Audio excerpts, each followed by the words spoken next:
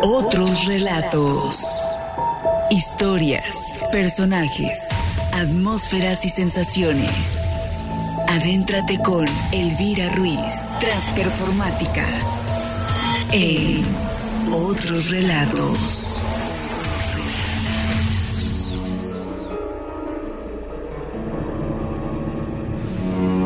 Otros relatos. Historias, personajes, atmósferas y sensaciones. Hoy escucharemos Reyes Magos de Elvira.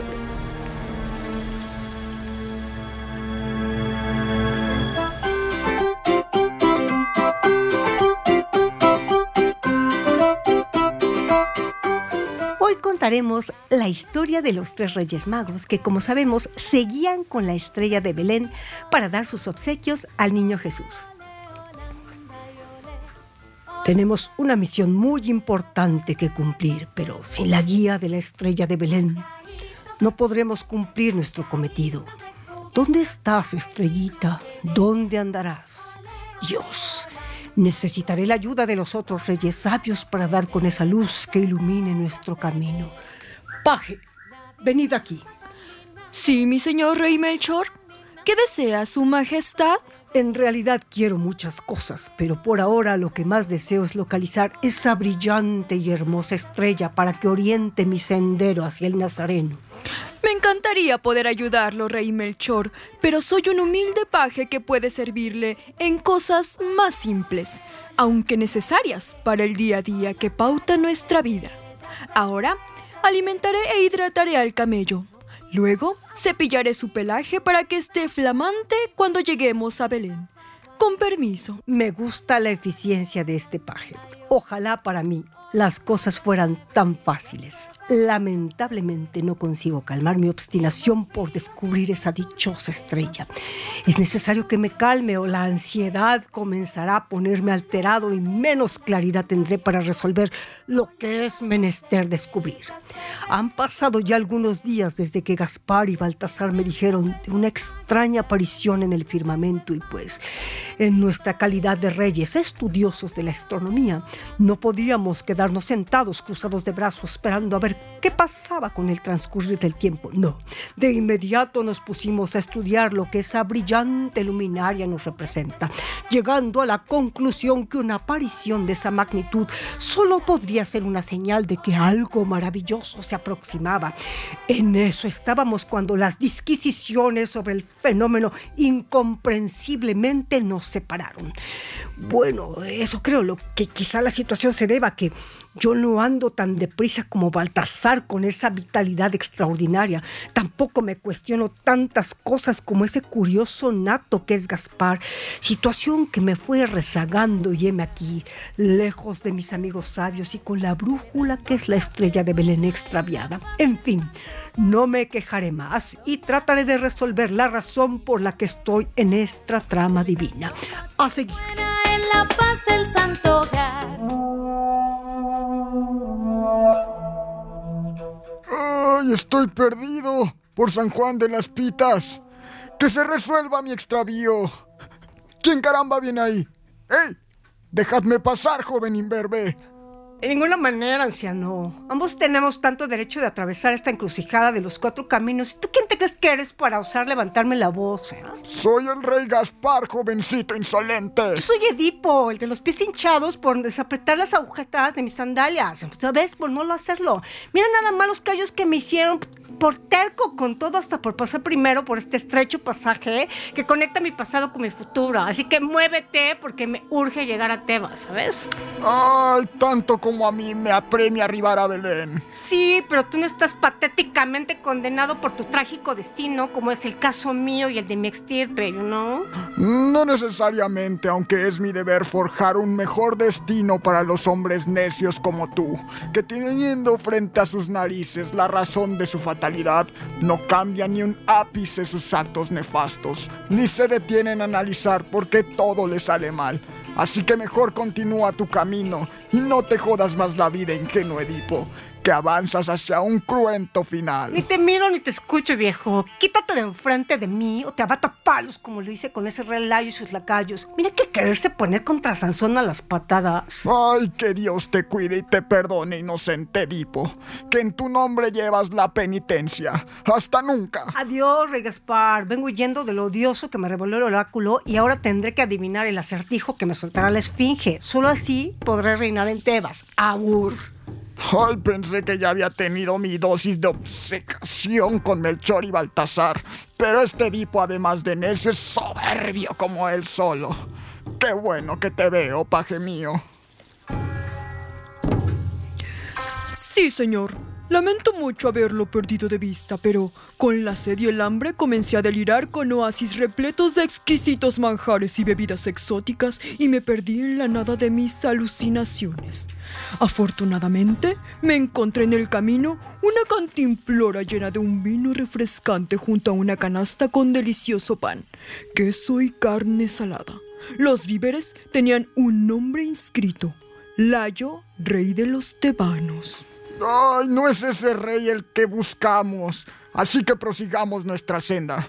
Por una extraña razón, desde que perdí de vista a los otros reyes magos, también dejé de mirar a la estrella que guía hacia Belén. No perdamos más tiempo, paje, y continuemos.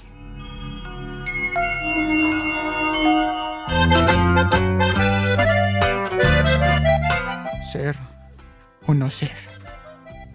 Esa es la cuestión. Sambayú, Sambayú, mi linda patria querida, Sambayú, Sambayú. Ah, mi casa, mi sol, mi espiga. ¿Cómo te atreves a interrumpir el dilema literario más trascendente que haya escrito dramaturgo alguno? What are you talking about? I was thinking about to be or not to be. Really? It's curious because I'm waiting for God. ¿Tú también vienes a vengarte? Nah, de ninguna manera. Yo busco la paz en la humanidad. Ah, ya veo, te quedaste atorado en el sesentero Peace and Love. Hasta aquí llega mi tufacio. Yes, man. Ay, pues sacatito para el conejito, bro. Ya casi me acabé el hashish, pero qué incienso y mirra que me dieron a guardar los otros dos reyes magos, Melchor y Gaspar. Oh, wonderful. What's your name? Oh, my name is Baltasar, but call me Azar Balt. ¿O va a saltar? Que no, va a saltar. Ah, me late Azarbalt, mejor conocido como Baltasar. Yo soy Hamlet, el danés, y vivo allá donde algo está podrido, en el castillo de Elsinor, en Dinamarca. Órale, qué frío debe hacer ahí. Pues mi papá ni frío estaba cuando mi tío Claudio asumió el trono. Y no solo le hurtó la corona y el cetro, sino también a mi mother, de Queen Gertrudis, que ni tarda ni perezosa ya se le estaba poniendo con su cuñado, mi tío fratricida. Ya hasta se casaron. Es más, ella usó los mismos zapatos en el funeral y en la boda. ¿Por qué crees que traigo esta horrenda crisis existencial? Un touch para que te calmes y reflexiones tus issues.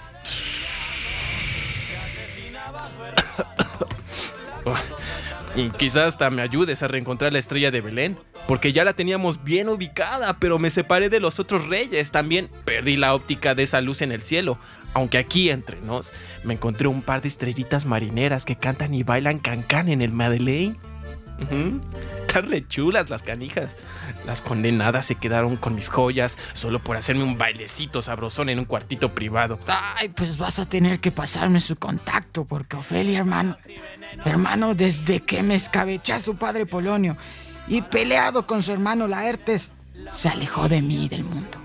Enloqueció y se aventó al río creyendo que yo ya no la amaba.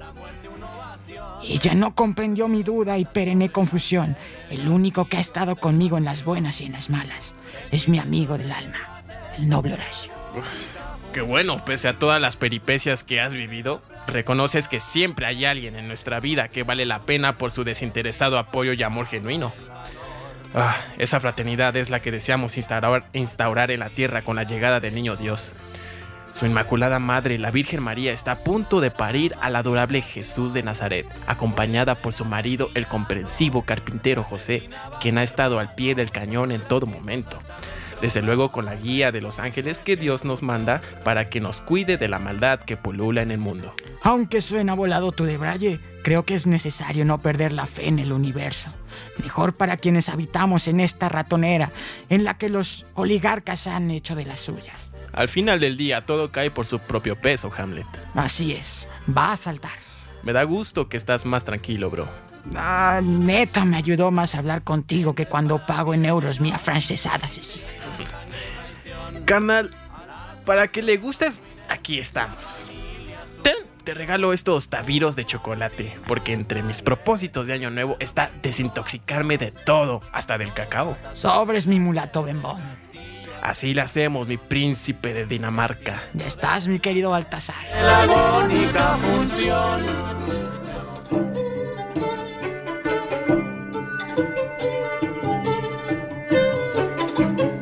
El tiempo corría y los reyes no habían podido reencontrarse. Por su parte, José llevaba a su amada María a guarecerse en un pesebre porque el niño Jesús estaba a punto de nacer. No es posible. He podido revelar los secretos de la física cuántica y no puedo localizar esa bendita estrella. Estoy que me traga un hoyo negro del hartazgo con este caso. Tendré que recurrir a la confidente de Sócrates para que me dé luz en este enigma. Así es. Estoy seguro de que esta es la cueva donde tantas verdades Diotima le reveló al filósofo cara de sapo, aquel que solo sabía, yo solo sé que no he cenado. ¿Qué te trae por aquí, hombre de bien? Cuando deberías ocuparte de lo tuyo y no andar husmeando donde no te llaman. Diotima del alma, qué gusto encontrarte. He leído tanto de ti, querida sabia mía. Seguro que en los diálogos. Ese Platón le encanta divulgar lo que aquí disertamos. Del mismísimo Sócrates escuché lo de una luz que hay en los ojos y que te revela eso que tiene que ver con un no sé qué, que no sé. Ya sé a qué te refieres. A la galma. A galma, qué interesante. Bueno, quizá va a ser alma, pero la palabra es agalma. Se refiere a la luz que descubres en la mirada de quien amas, te gusta o admiras y a quien le concedes una especie de saber o un poder sobre ti. No exactamente. A la luz que me refiero es a la estrella de Belén, que se supone nos guiaría a mí y a mis colegas reyes magos para encontrarnos con el niño Dios y entregarle unos obsequios por el don de la paz y la esperanza que le concederá al mundo con su nacimiento. Entiendo, Melchor. Cálmate y déjate guiar por tu corazón. Ese saber inconsciente te llevará a donde apunta tu deseo. Solo sé fiel a ello. Continúa tu búsqueda, que la mejor magia y las máximas revelaciones acontecen cuando fluimos con lo que se nos presenta en nuestro andar libre y feliz. Qué cálida y claridosa eres mi siempre bien ponderada Diotima.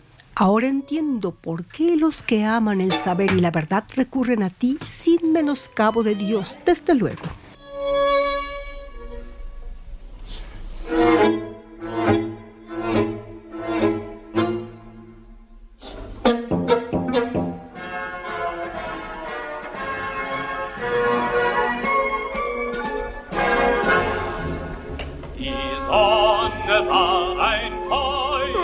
Estoy harto de encontrarme solo con reyes y súbditos.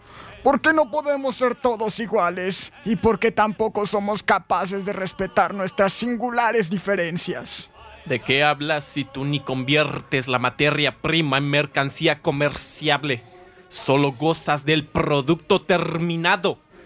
Por eso puedes darte el lujo de jugarle a las artes mágicas y creer en el absurdo opio del pueblo. Es muy cómodo para ti enajenarte la plusvalía de lo que produce el común de la clase trabajadora y todavía te quejas. Ay, ¿por qué me increpas? Solo cuestiono la retórica hegemónica y las ideas impuestas por tu clase dominante. Ustedes subsumen a la masa en una alienación hasta asfixiar toda posible toma de conciencia sobre las precarias condiciones de vida emperrantes. Demasiado izquierdista, tu choro mareador. No me interesa. Lo que me urge saber es dónde quedó esa estrella que nos guiaba a mí y a mis colegas para personarnos con Jesús. ¡Qué contradicción! Mírame. Estás hablando con un marxista adelantado a su tiempo. ¿Quién eres? Carlos Marx. ¿Y tú? Soy el rey Gaspar. Ah, eso le explica todo. No te entiendo. Ni me conoces y ya te estás haciendo una idea errada de mí. Rojillo. A ver, dime, sin el capital, ¿qué haríamos? ¿Eso es lo que quieres, marmaja? Que te suelte unos pesos. Haberlo dicho desde un inicio. El capital no es únicamente las monedas de intercambio comercial. Habría que considerar la infraestructura, a la fuerza de trabajo, a la maquinaria. El capital, un buen, valioso y acumulable que te permite adquirir mayor capital con el paso del tiempo. Obviamente, tú, como burgués capitalista, estás al margen de los menesteres del proletariado. Ya sé por dónde vas. Párale a tu carro, porque no me vas a convencer con tus panfletos románticos sensibleros que dizque según buscan rescatar a los menesteres de morir de hambre. Ignorancia, resistencia y autosuficiencia no abonan nada bueno para que los pudientes reconozcan los aportes de los trabajadores. Su tiempo, su esfuerzo, conocimiento e incluso la vida misma.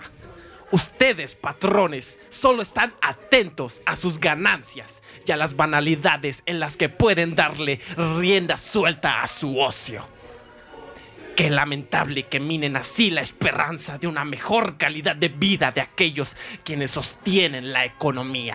Entiendo tus argumentos, pero por ahora mi prioridad es acudir a donde el niño Dios, porque le llevamos unos presentes cargados de simbología que representan nuestros anhelos por mejorar los lazos entre los seres humanos.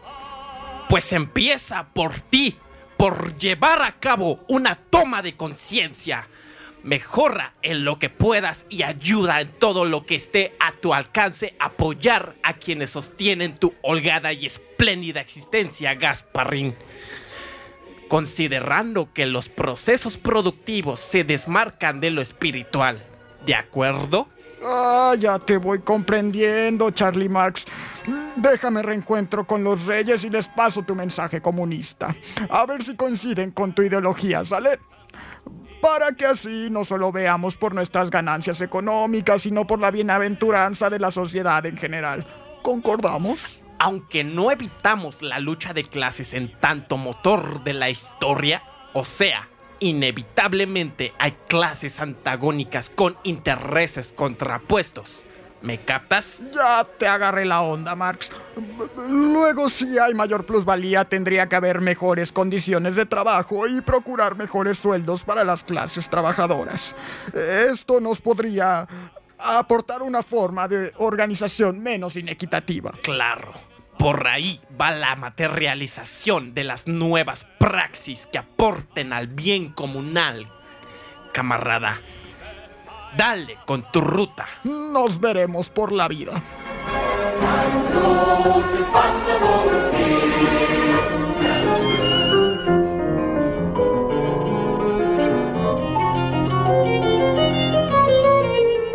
¿Sabes, Fede? No siento que esté obrando bien. Creo que tengo que cambiar varios malos hábitos que tengo. Todo depende desde qué perspectiva estés mirando las cosas, Baltasar. Como dice la sabiduría popular, nada es verdad ni mentira. Todo es según el color del cristal con el que se mira. Más o menos, porque algunos pretendemos estar más allá del bien y del mal. Suena choncho, pero complicado, Friedrich Nietzsche. Quizá, pero en la vida a veces estamos más en la pulsión dionisiaca. En otras ocasiones, cuando no nos arrasa el ímpetu mortífero de la destrucción, sino al contrario, cuando andamos ultra creativos, reflexivos, productivos y construimos ideas o cosas, Apolo nos inspira. Y rebasamos el crepúsculo de los ídolos e incluso asumimos que por más que le hagamos, no somos supermanes, sino simples mortales. Esa es la parte de mi humanidad que me falta trabajar, mi admirado filósofo de la sospecha. A todos nos llega la hora y si tu pulso te dicta el cambio, Pues dale. Me da gusto escucharte y reconocerme en tus palabras. Paradójicamente, eso es lo que en mi vida no consigo solventar. ¿Qué te lo impide? El amor no correspondido que le tengo a una mujer. Relájate, hay otras. No para mí. ¿Por qué, Nietzsche? Porque esa luz, Andrea Salomé, provoca que dancen en mí mis pensamientos hasta un cosmos caótico. En mi reino hay unas jovencitas que te deslumbrarán con su hermosura y sus saberes en las artes amatorias. No es lo que quiero. Si sufro y me deprimo cuando golpean a un caballo, imagínate cómo me va a estar dando apasionado de quien no me ama. Y ahí la razón de mi profunda depresión, que con toda mi filosofía no logro extirpármela. ¿Y qué tal un toquecito de hashish o una dosis de opio? No, amigo. Yo encuentro en mi dolor un pozo donde de algún modo extraigo meditaciones filosóficas. Hasta la vista.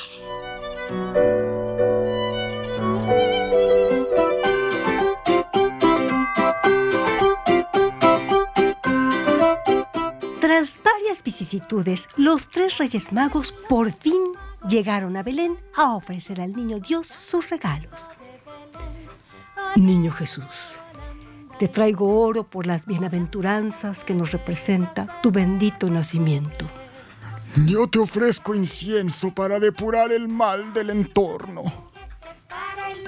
Chuchito sagrado, te traje mirra para celebrar esta gloriosa epifanía. Holanda ya se ve, ya se ve, ya se ve. La Virgen va caminando, la Virgen va caminando, caminito.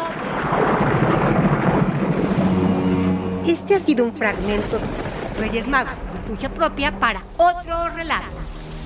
No te pierdas nuestras siguientes historias, personajes, atmósferas y sensaciones. Banco de voces, narradora Melchor y Edipo Rey, Elvira Ruíz. Gaspar, Hamlet y Nietzsche, Alexis Aglaya.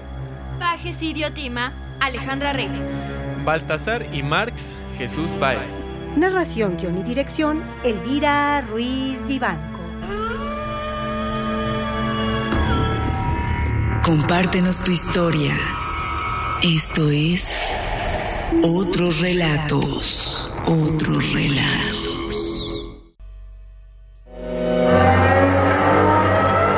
Sigue acompañando a Elvira Ruiz en Otros Relatos. Otros Relatos.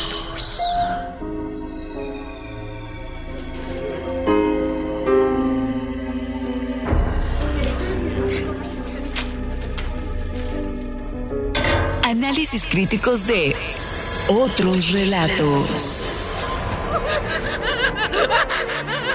Análisis crítico a partir de la obra Reyes Magos de Elvira Ruiz Vivanco. En concordancia con Pilar Lorenzo y Eva Castro, existen una gran cantidad de escritos que niegan el teatro y que advierten del peligro que representa el actor para la cultura cristiana. Pero no se trata de cualquier actor. Será sobre todo la teatralidad del mimo, del saltator o del histrión, esa teatralidad que se manifiesta a través del gesto y el cuerpo, implicando valores obscenos y paganos, lo que va a ser duramente atacado por buena parte de los teóricos del cristianismo, desde Tertuliano con su clásico De Spectaculis, pasando por San Agustín, Isidoro de Sevilla, Rábano Mauro o Hugo de San Víctor. En la época, la literatura es casi en su totalidad expresión oral y se sirve de una serie de elementos que constituyen un performance que se ofrece al espectador. Por eso, Sumter habla de la teatralidad omnipresente de la literatura medieval, esa teatralidad que se realiza a través del juglar, concebido como el profesional itinerante especializado en la ejecución de literatura variada.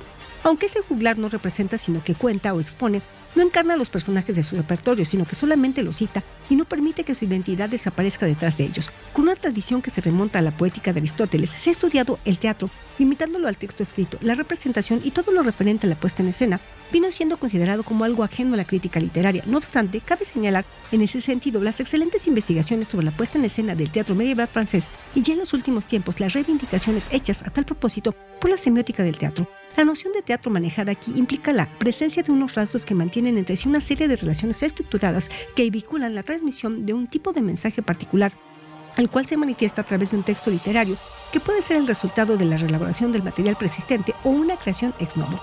Mientras que en la lírica, la narrativa o la épica, el diálogo aparece como un recurso utilizado, entre otros posibles, en el teatro religioso medieval, la exposición dramática es una de las claves de identificación del texto, y hay que recordar que la acepción más amplia del adjetivo dramático en latín es la de designar lo relativo al diálogo, significado que entra en la lengua a partir del siglo IV con la obra del gramático Diomedes y que se mantendrá a lo largo de toda la Edad Media. Por tanto, en la época estudiada, el modificador no se asocia directamente con la actividad teatral. Ese diálogo se actualiza en el momento mismo de la representación de una historia dada en presente, por supuesto. Se puede revivir el pasado o anticipar el futuro, tiempos que de alguna manera determinan la realidad que se expresa en aquel instante. Piénsese en cualquier visitatio sepulcri en la que el anuncio del ángel se refiere a un acontecimiento que ya ha sucedido, pero que solo va a adquirir pleno sentido en el momento en que el actante pronuncie esas palabras. Cuando la mímesis trasciende el carácter dramático y se materializa a través de unos actores que dejan de ser ellos mismos para dar vida con su cuerpo y su voz a unos personajes, tiene lugar el proceso de impersonation, comprendido como interpretación del que habló Jung. En el teatro medieval, este rasgo fue una gradual conquista del arte escénico, tal y como se desprende de la evolución experimentada por el drama litúrgico. El actor asume parcialmente una identidad ficticia desde el principio y como tal participa en ella. Concretamente, en los textos litúrgicos se observa que el deseo de una mayor limitación conduce a la desaparición de elementos rituales que habían funcionado como signos representativos simbólicos para dar paso a una expresión gestual más explícita, al disfraz, al maquillaje y al adorno, que no tienen por qué ser de reconstrucción arqueológica. Así pues, la impersonation relativa de los primeros dramas litúrgicos se acentúa en las piezas latinas posteriores y en las obras escritas en romance, en las que las didascalias constatan la incorporación definitiva del personaje por parte del actor.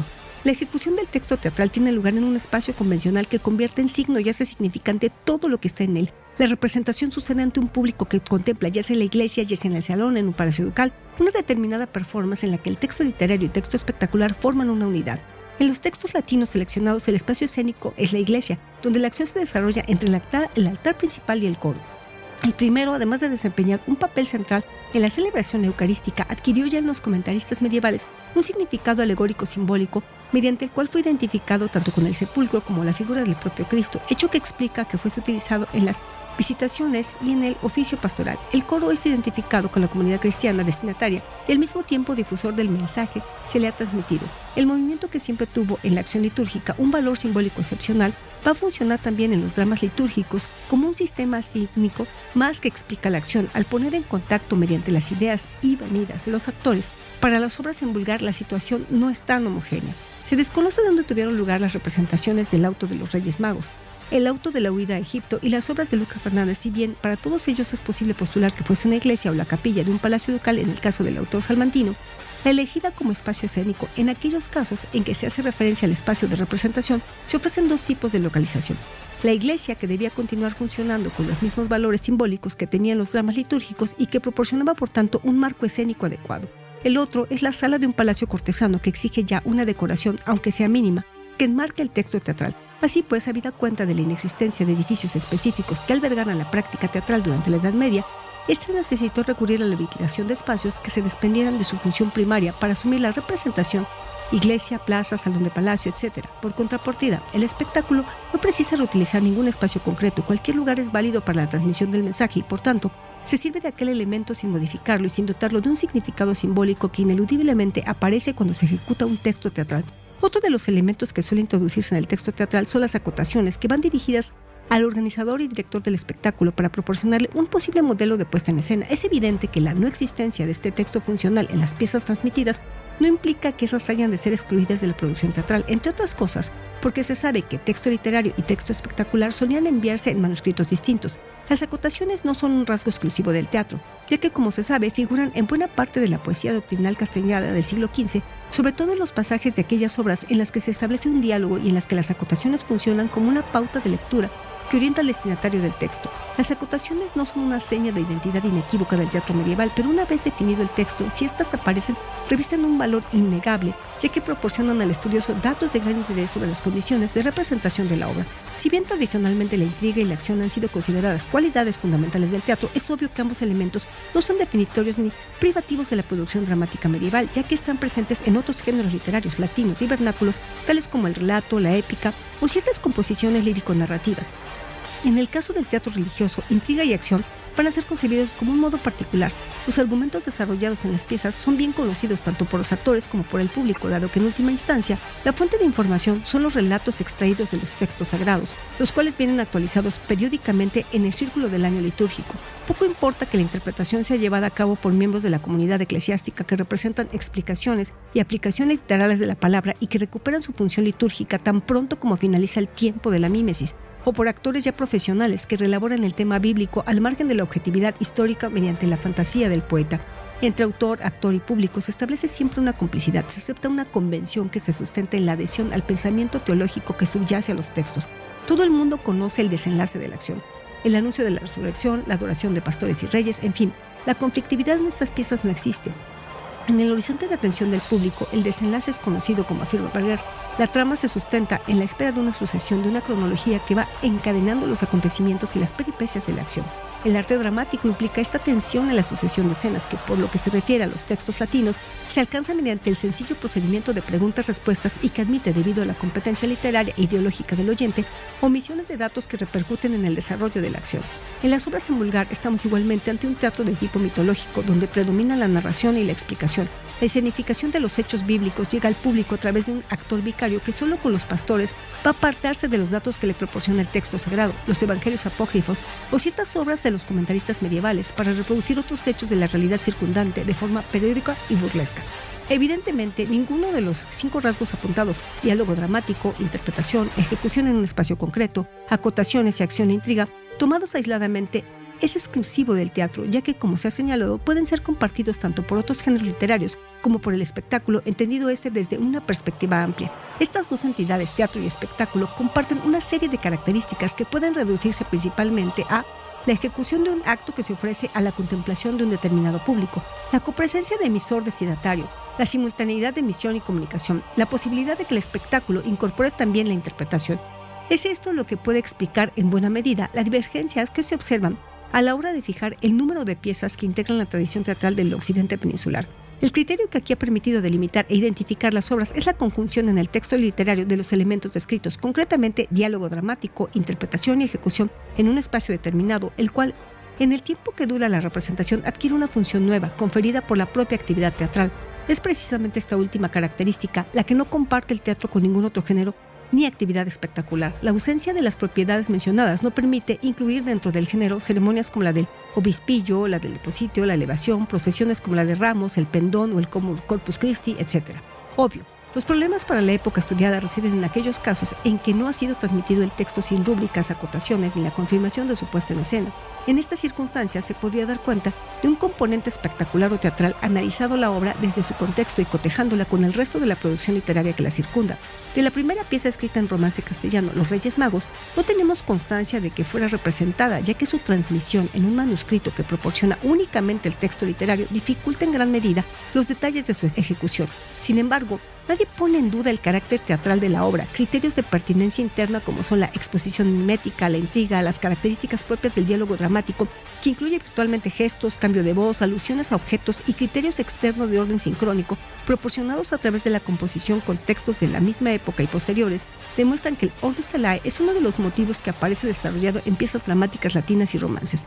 El análisis lingüístico de la pieza ha llevado a la crítica a opiniones contradictorias en torno al origen de su autor, desde Solá Solé, que cree que la obra es mozárabe, pasando por la Corominas y Kerkhoff, que la sitúan respectivamente en el Alto Aragón y Cataluña.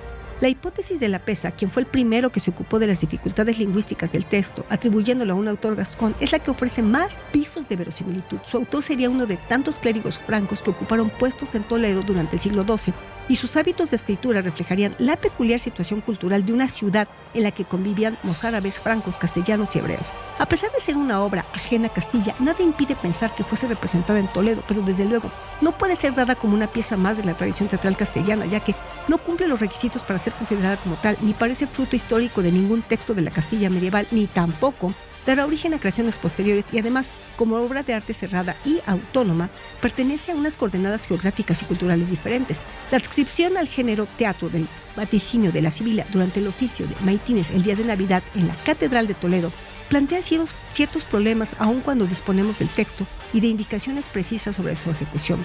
Tradicionalmente se ha señalado en esta representación elementos dramáticos que a nuestro juicio revisten tan solo carácter espectacular. El canto en público de un muchacho disfrazado de Sibila, acompañado por la coreografía, que suponen 4 zagales, 2 de los cuales limitan a hacerse ángeles justicieros, mientras que los otros 2 se presentan como los que son, es decir, muchachos del coro que iluminan con sus antorchas la escena, no rebasan los límites de una dramatización representativa que solo busca una similitud externa con su denotatum o lo que denota. Incluso el espacio durante esta representación no pierde su valor primario, bien al contrario, se respeta la función litúrgica del lugar, ya que si los 5 actantes se sitúan en el tablado dispuesto al lado del púlpito del Evangelio es porque esa es la localización que requiere la recitación de la lectura del oficio. La actividad dramática de sermones y homilías no parece, por tanto, que deba ser incluida en el ámbito teatral, sino tomada como catequesis plástica de las rudes y a la vez como elemento espectacular que mantiene la atención de todos los fieles. Continuando con la revisión de la producción dramática medieval castellana, hay otro texto que sigue suscitando controversias a la hora de su clasificación. Son las conocidas como lamentaciones, que para unos forman parte de la producción lírica del siglo XV, mientras que para otra parte de la crítica deben ser incluidas en el repertorio de las obras del teatro peninsular. El texto no ofrece en sí mismo rasgos identificadores que permitan adscribirlo de manera inequívoca a uno de los 2 géneros en cuestión. El vacío textual que se produce tanto en latín como en romance por un periodo de 3 siglos entre el auto de los Reyes Magos y la representación de Gómez Manrique, existe un lapso temporal idéntico al que ofrece el drama litúrgico, ya que desde las visitaciones sepulcri de Silos de finales del siglo XI y Compostela del siglo XII no aparecen otros testimonios hasta bien entrado el siglo XV con el Officio Pastorum de Toledo y la segunda visitación compostelana.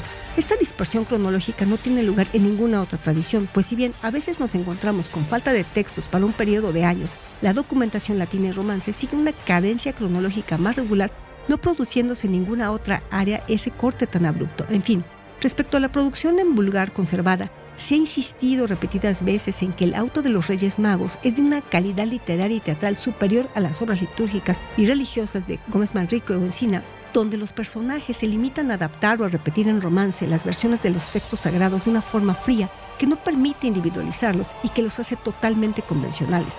Las reflexiones precedentes no han de inducir a la creencia de que la constitución de la tradición de un género tenga que pasar por diversas gradaciones técnicas, de lo más simple a lo más complejo, correspondientes a cronologías sucesivas, ya que esto es algo que contradicen los propios hechos, desde los troparios a la situación italiana en que lauda lírica, dramática y devozione no implican soluciones de continuidad, pues si bien coexisten en la misma época textos que implican diferentes gradaciones o en épocas posteriores se documentan testimonios menos maduros desde una perspectiva teatral. Interesante, ¿verdad? No te pierdas nuestros análisis críticos de Otros Relatos con Elvira Ruíz. Compártenos tu historia. Esto es Otros Relatos. Otros Relatos. Sigue acompañando a Elvira Ruíz en Otros Relatos. Otros Relatos.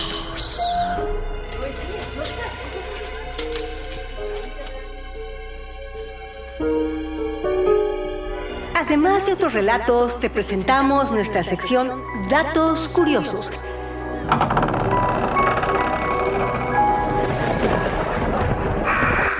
Los datos curiosos de Reyes Magos son...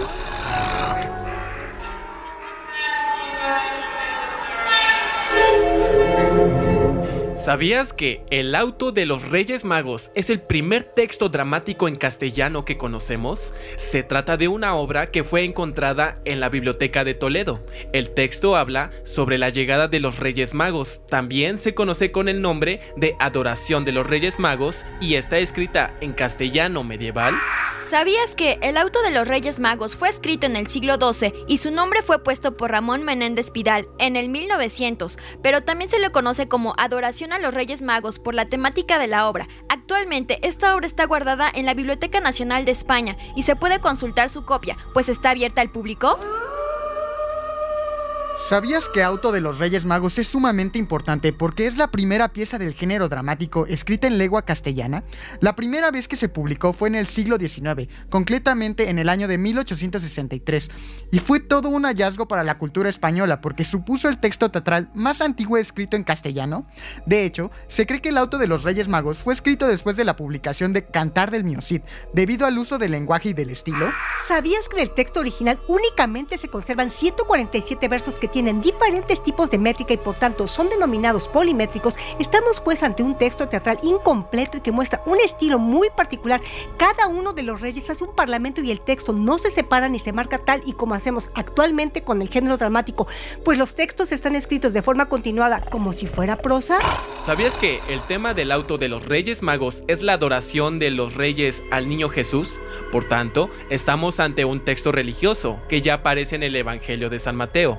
Sin embargo, en este texto no se presenta a los reyes como tales, sino como esteleros, es decir, los que siguen las estrellas y estudian la astronomía. ¿Sabías que el Auto de los Reyes Magos es un drama litúrgico que se relaciona con el Ordo Estelea y que se cree que estaba escrito para las representaciones religiosas que tenían lugar en el seno de la iglesia? En este caso, al ser un texto toledano, se intuye que se representaba en la Catedral de Toledo durante las fechas navideñas. ¿Sabías que el Auto de los Reyes Magos es una de las incógnitas dentro de la literatura española?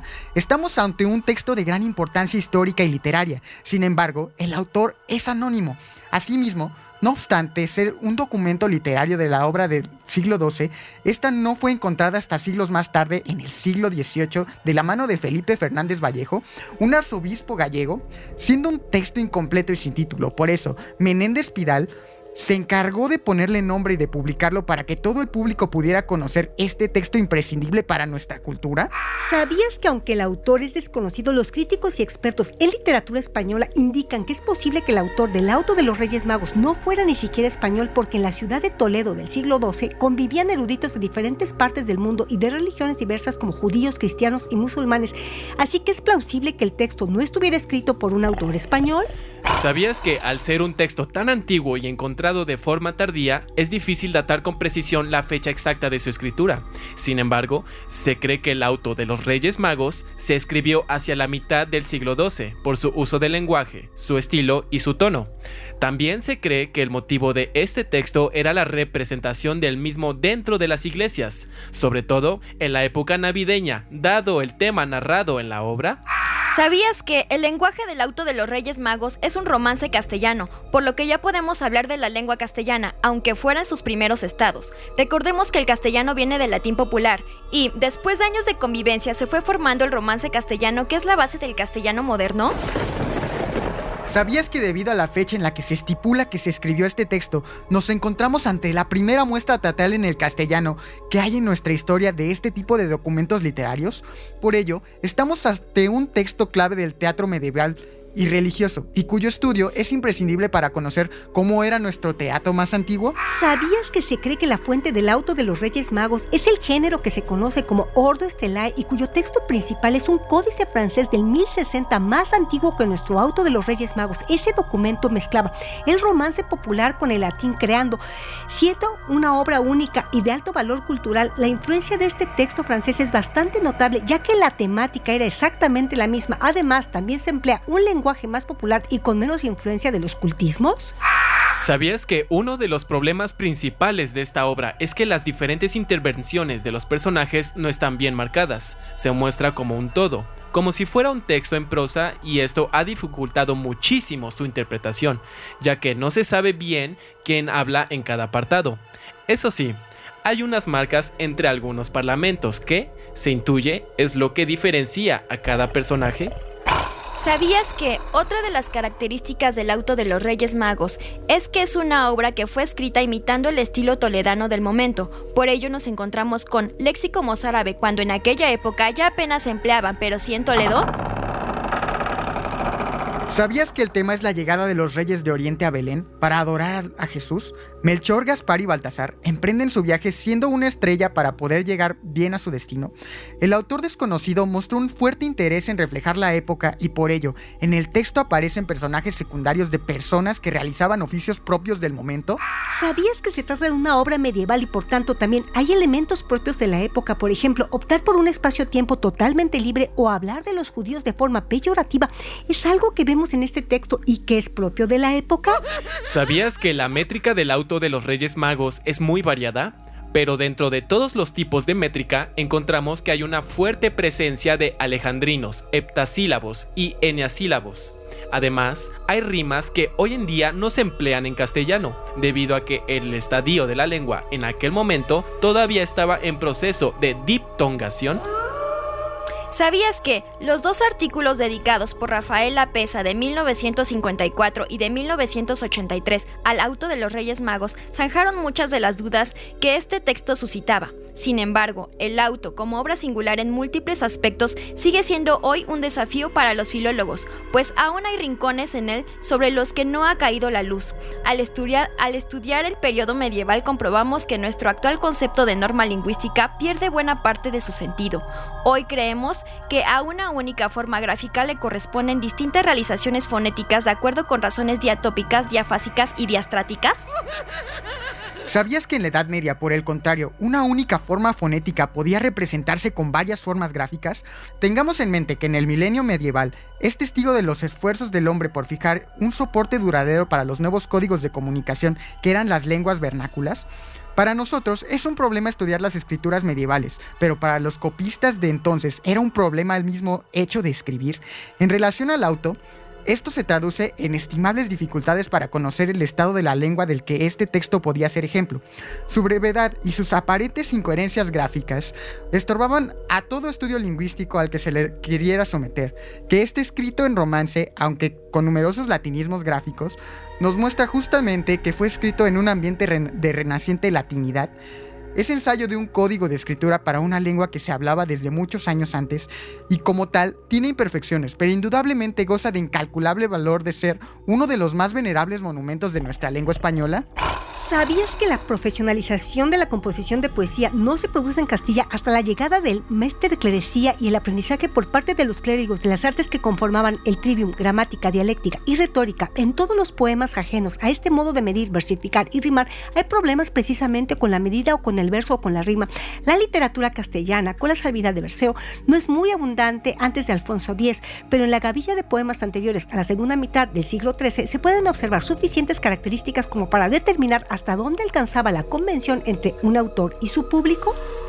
¿Sabías que con respecto a la rima, en el auto de los Reyes Magos, en la disputa del alma y el cuerpo, en la razón de amor con los denuestos del agua y el vino, en la vida de Santa María Egipciaca y en el libro de la infancia y muerte de Jesús, hay una propensión a la perfecta consonancia, la cual se consigue en la mayoría de las rimas? ¿Sabías que el profesor Frago acierta al fundar el análisis de las sibilantes del auto de los Reyes Magos en una hipótesis latinizante? El peso de la cultura latina, la costumbre aún imperante de escribir en latín, es lo que más condicionó el quehacer redactor de quien compuso los versos del auto de los Reyes Magos. En buena medida, estamos de acuerdo con esta interpretación, ya que lo concerniente a las sibilantes resulta muy convincente. ¿Sabías que la ausencia de correlación entre las grafías y los sonidos a los que representan ha de ser evaluada de manera diferente según la época? Las inconsistencias gráfico-fonéticas en un texto como el del auto no pueden llevar a las mismas conclusiones que las existentes en un texto de finales del siglo XIII, ya que los progresos alcanzados por las cancilleras de Fernando III y Alfonso X lo impiden. Así lo señala el profesor Ramón Santiago con su habitual solvencia en una ponencia por desgracia inédita. No cabe duda de que está anticipada a la norma gráfica mucho antes de Alfonso X, pero también se puede pensar que no es sino el filo de la mitad del siglo XIII, cuando acaba de completarse incluso tal vez el ámbito de la propia Cancillería, por lo que la tradición asocia de esta fecha a la fijación de la norma no parece desprovista de toda justificación. Aparte, el hecho claro de ser referencia indicativa del principio de su mayor generalización, para ello será también más bien discutible utilizar cualquier texto de cualquier época como demostración de confusión fonética. No deja de tener una importancia capital en todo esto el hecho de la causa última de la creación de la norma Alfonsi, sea la llegada de la península del latín reformado de la mano de claudinenses, lo que nos hace ver que en el siglo XII una centuria en la que se configura y difunde una norma gráfica plenamente latina que obliga por oposición a definir una norma para el castellano, cuando llega el momento de usarlo en escribanías regias, primero para los diplomas y más tarde para los códices. ¿Sabías que durante el siglo XIII el castellano ve cómo se enriquece su léxico, en especial por la introducción de cultismos debidos en buena medida a la importación realizada por los autores del Mester de Clerecía? La diferencia entre el escarnio del auto y los otros casos de escarnio radica en que en el primero es acomodado al castellano por un extranjero y el segundo es traducido por un nativo. La rápida consolidación de escarnio dentro del idioma puede responder a norma de escuela, ya que los estudios generales palentinos debieron de servir para difundir no solo la nueva técnica de la cuadernavía, sino también criterios lingüísticos para la adaptación de extranjerismos. ¿Sabías que zanjados los problemas en torno a escarno que remite a escarnio, tenemos que poner nuestra atención sobre carne, el segundo término del pareado? Aceptar escarno nos obliga a proponer carno para preservar la rima consonante. Tal hipótesis no parece descabellada en vista de los numerosos términos que conforman la familia léxica de carne en gascón. La fecundidad alcanzada por los descendientes de carne en este dialecto es solo comparable en la Romania occidental a la que se da en las lenguas ibero-románicas. Por esto, el autor no le era extraño el significante carn al escribir en castellano. Sí lo era, en cambio, la vocal final. En gascón, E suele ser la vocal de apoyo más general para los grupos de consonantes.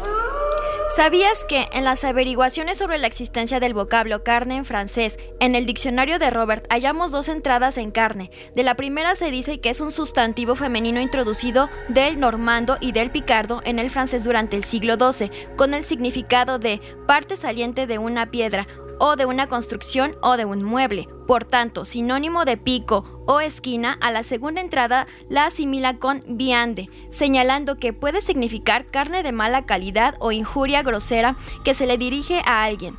Aquí el significado coincide con el español, pero es la cronología la que nos falla. Este significado se documenta en francés en 1837, procedente del italiano, aunque en esta lengua no posee connotaciones negativas. Recuérdese que el resultado de carnem en francés moderno es chair, o sea, carne. En conclusión, el texto original del auto de los Reyes Magos debió de contener la rima escarno-carno en los versos 38-39. El copista posterior, con más conocimiento del castellano, modificó carno por carne al estimarlo incorrecto, pero mantuvo escarno al ser neologismo en el idioma ante el que no había posibilidad de discriminación. ¿Sabías que con respecto al auto, la alternancia tan bien definida que observamos en sus formas de tratamiento responde no a motivos lingüísticos, sino más bien a ideológicos? Lo esperable sería que los personajes se dirigiesen los unos a los otros, bien usando tú si el destinatario del mensaje es de inferior o igual posición social, o bien usando vos si es de la misma o superior posición social. Sin embargo, esto no ocurre así, pues hay una serie de pasajes que no se ajustan a estos principios. Los dos Reyes Magos se vocean entre sí. Herodes tutea a uno de sus súbditos y a un rabí tutea a otro al recriminarle su desconocimiento de las escrituras. No encontramos ninguna anomalía. En cambio, en donde los tres Reyes Magos tutean a Herodes, en la salutación, en donde un rey mago vuelve a tutear a Herodes y en donde los mismos rabinos tutean a su señor cuando son requeridos por él, tropezamos con los desajustes. Lo que el redactor del auto pretende con esta aparente descortesía es desprestigiar la figura de Herodes, marcar su inferioridad cuando de menos moral ante de los bondadosos y piadosos Reyes Magos que buscan al niño para adorarlo. La maldad y crueldad de Herodes hacen que él, un personaje digno de todo desprecio, por lo que incluso sus rabinos lo tutean, ni siquiera sus subordinados lo tratan con deferencia que merece su cargo.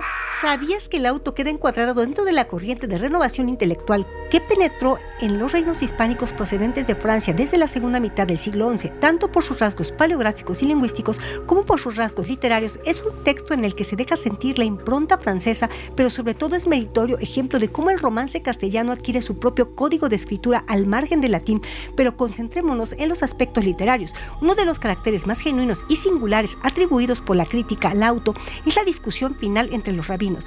Sin desmerecer la hipótesis del profesor de Germont sobre la posible filiación entre esta escena y el tema de eclesía y sinagoga, creemos que la disputa final está relacionada con los debates literarios medievales. La tradición del debate es una de las más cultivadas a lo largo de la Edad Media.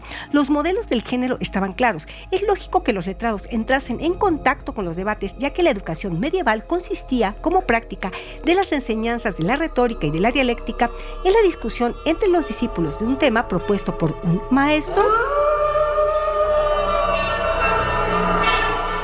No te pierdas los datos curiosos de Otros Relatos con Jesús Baez, Alejandra Rey, Alexis Aglaé y Elvira Ruiz.